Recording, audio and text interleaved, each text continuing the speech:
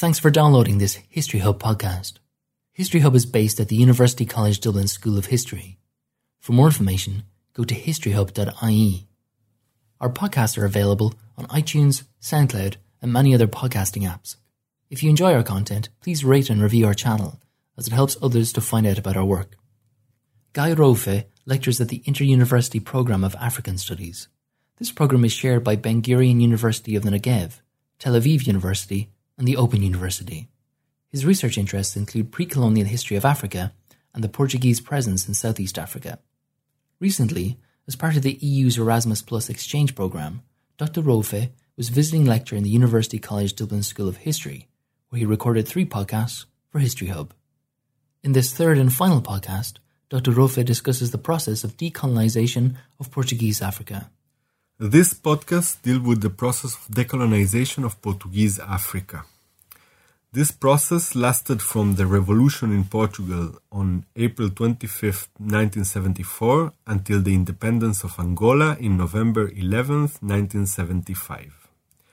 Following the revolution in Portugal, the MFA, the group of mid- and low-rank officers that overthrew the Estado Novo regime, appointed high-ranking officers to compose a junta called the GNS, National Salvation Junta, that would govern Portugal until the restoration of democracy. As interim president, the MFA chose a former commander of the Guinea Front, General Antonio de Spínola. Spínola was dismissed in March 1974 by Marcelo Caetano following the publication of a book called Portugal and the Future, where the general tried to promote the idea that the only possible solution for the colonial war was the discontinuation of the conflict. Spínola had slightly different ideas than the MFA, who were the de facto rulers of Portugal, regarding the ways in which the process of decolonization should be conducted. While the MFA wanted to engage as fast as possible in direct talks with the anti-colonial movement, Spínola had vague ideas regarding the possible creation of a federation between Portugal and its territories. Moreover, while part of the MFA sympathized with the cause of the Marxist anti-colonial movements, Spínola tried to create what he called third-wave parties composed of people that were not involved or were not part of the anti-colonial movements. In addition to the establishment of the junta, a civil government was formed on May 16th, which was the first transitional government. Its ministers belonged to the various political parties banned during the Estado Novo. The most significant parties were the Socialist Party, led by Mário Soares, and the Communist Party, led by Álvaro Cunhal. Both, as opposed to Spínola, also advocated an immediate decolonization and the creation of independent states in Angola, Mozambique, and Guinea. On the other side were the liberation movements in Angola, Mozambique, and Guinea. These movements realized that the revolution in Portugal was the beginning of the process that will lead to independence. However, it took until October 1974 to reach ceasefire agreements because the movements insisted that prior to the ceasefire there will be a formal declaration by the Portuguese that they intend to grant independence to their territories. This situation created a direct conflict between the MFA and the president Spínola, who did not intend to make such a declaration. However, on July 27, 1974, the transitional government, which was headed by Vasco Gonçalves, a member of the MFA, passed a law called 7/74, which recognized the right of self-determination of the peoples in Angola, Mozambique, and Guinea. Spínola was left with no choice than to accept this law. This law paved the way for the independence of Guinea-Bissau as a result of Portugal's recognition of the unilateral declaration of independence of Guinea in September 10, 1974.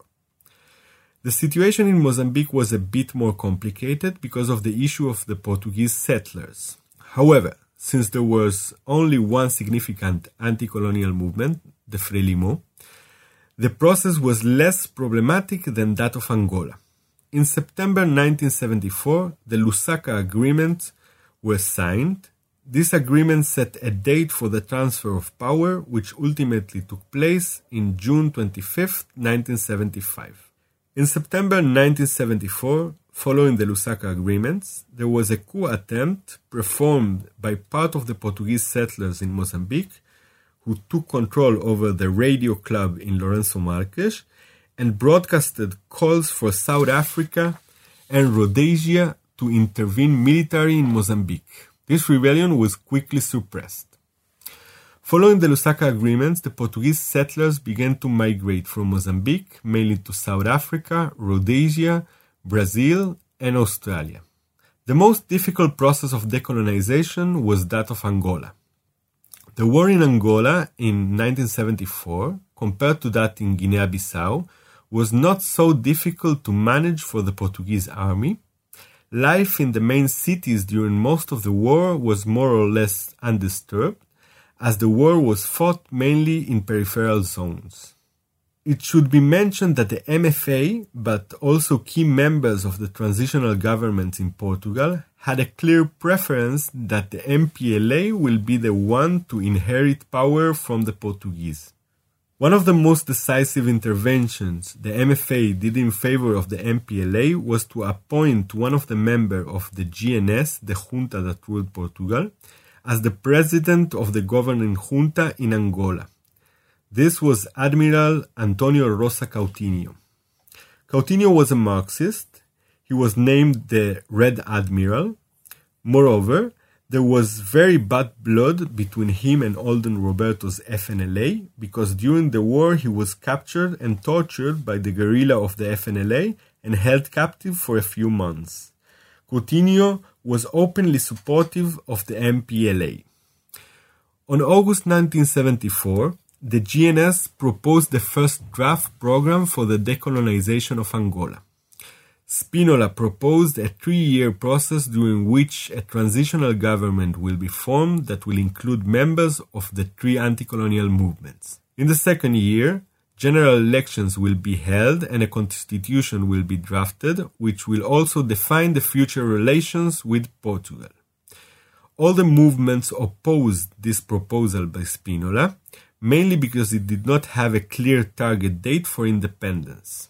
Following this situation, quarrels began to arise on this matter between Spinola and the MFA.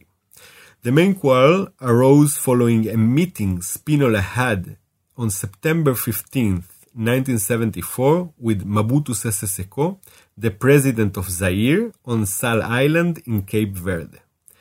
Spinola did not inform or receive permission of the MFA to conduct this meeting. In the meeting, Spinola and Mobutu Sese Seko agreed to support Holden Roberto and the FNLA in order to diminish the power of the MPLA. It is most probable that the CIA was also involved in this plan as it desired to prevent Angola from becoming a socialist pro-Soviet country. The situation became even tenser following a declaration by Spinola on September 22nd that the matters in Angola would be from now on under his personal responsibility. For these reasons, but mainly because of an abortive military coup attempt by Spinola's sympathizers on September 28, 1974, that planned to remove the MFA from power, Spinola was forced to resign and General Costa Gomes was appointed president instead. Spinola will later on attempt another abortive coup on March 11, 1975, after which he will be forced to go into exile.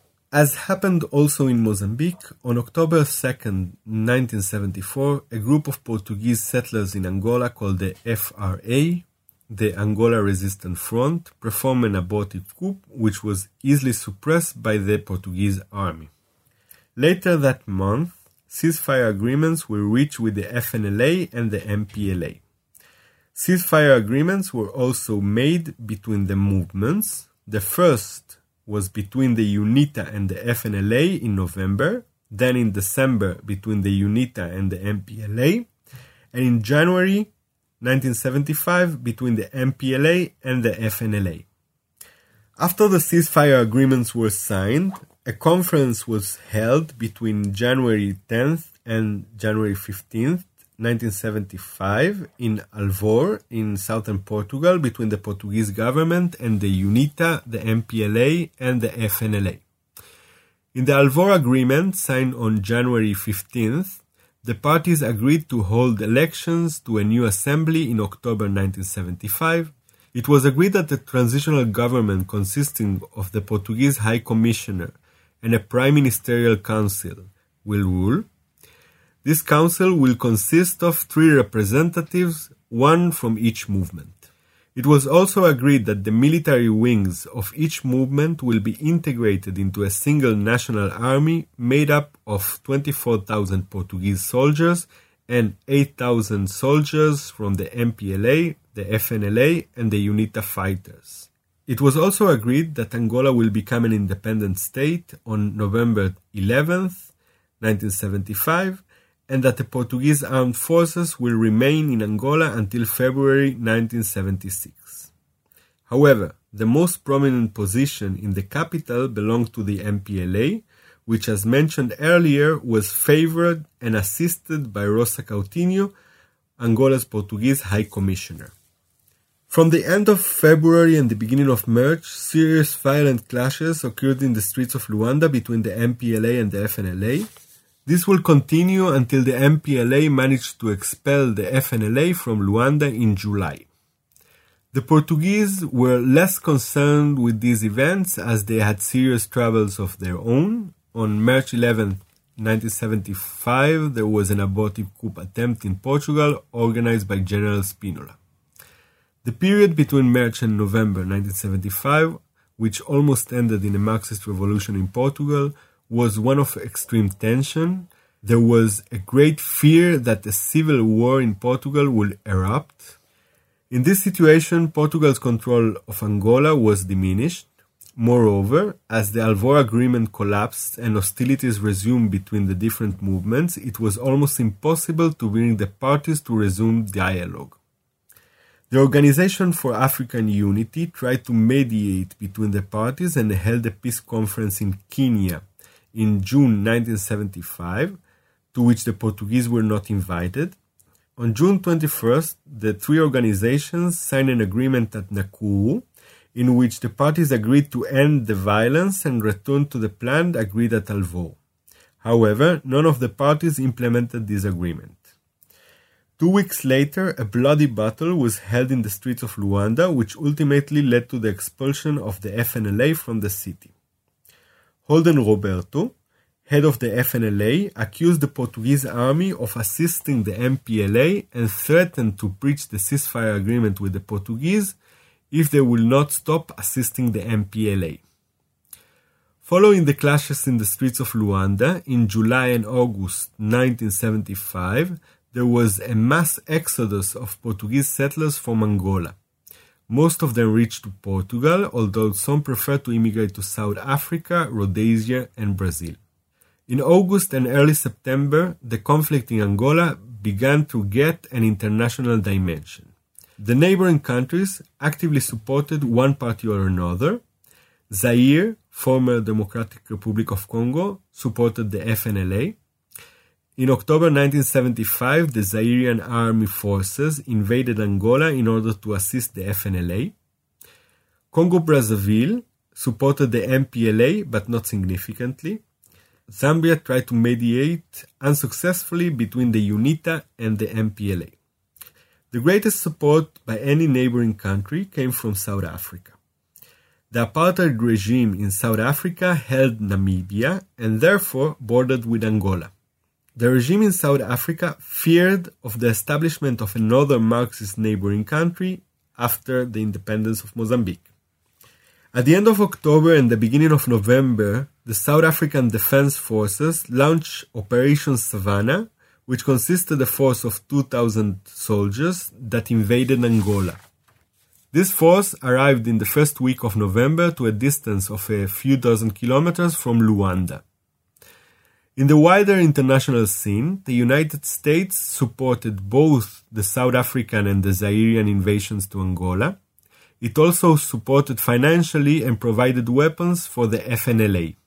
This aid was done by the CIA, not in a very transparent manner.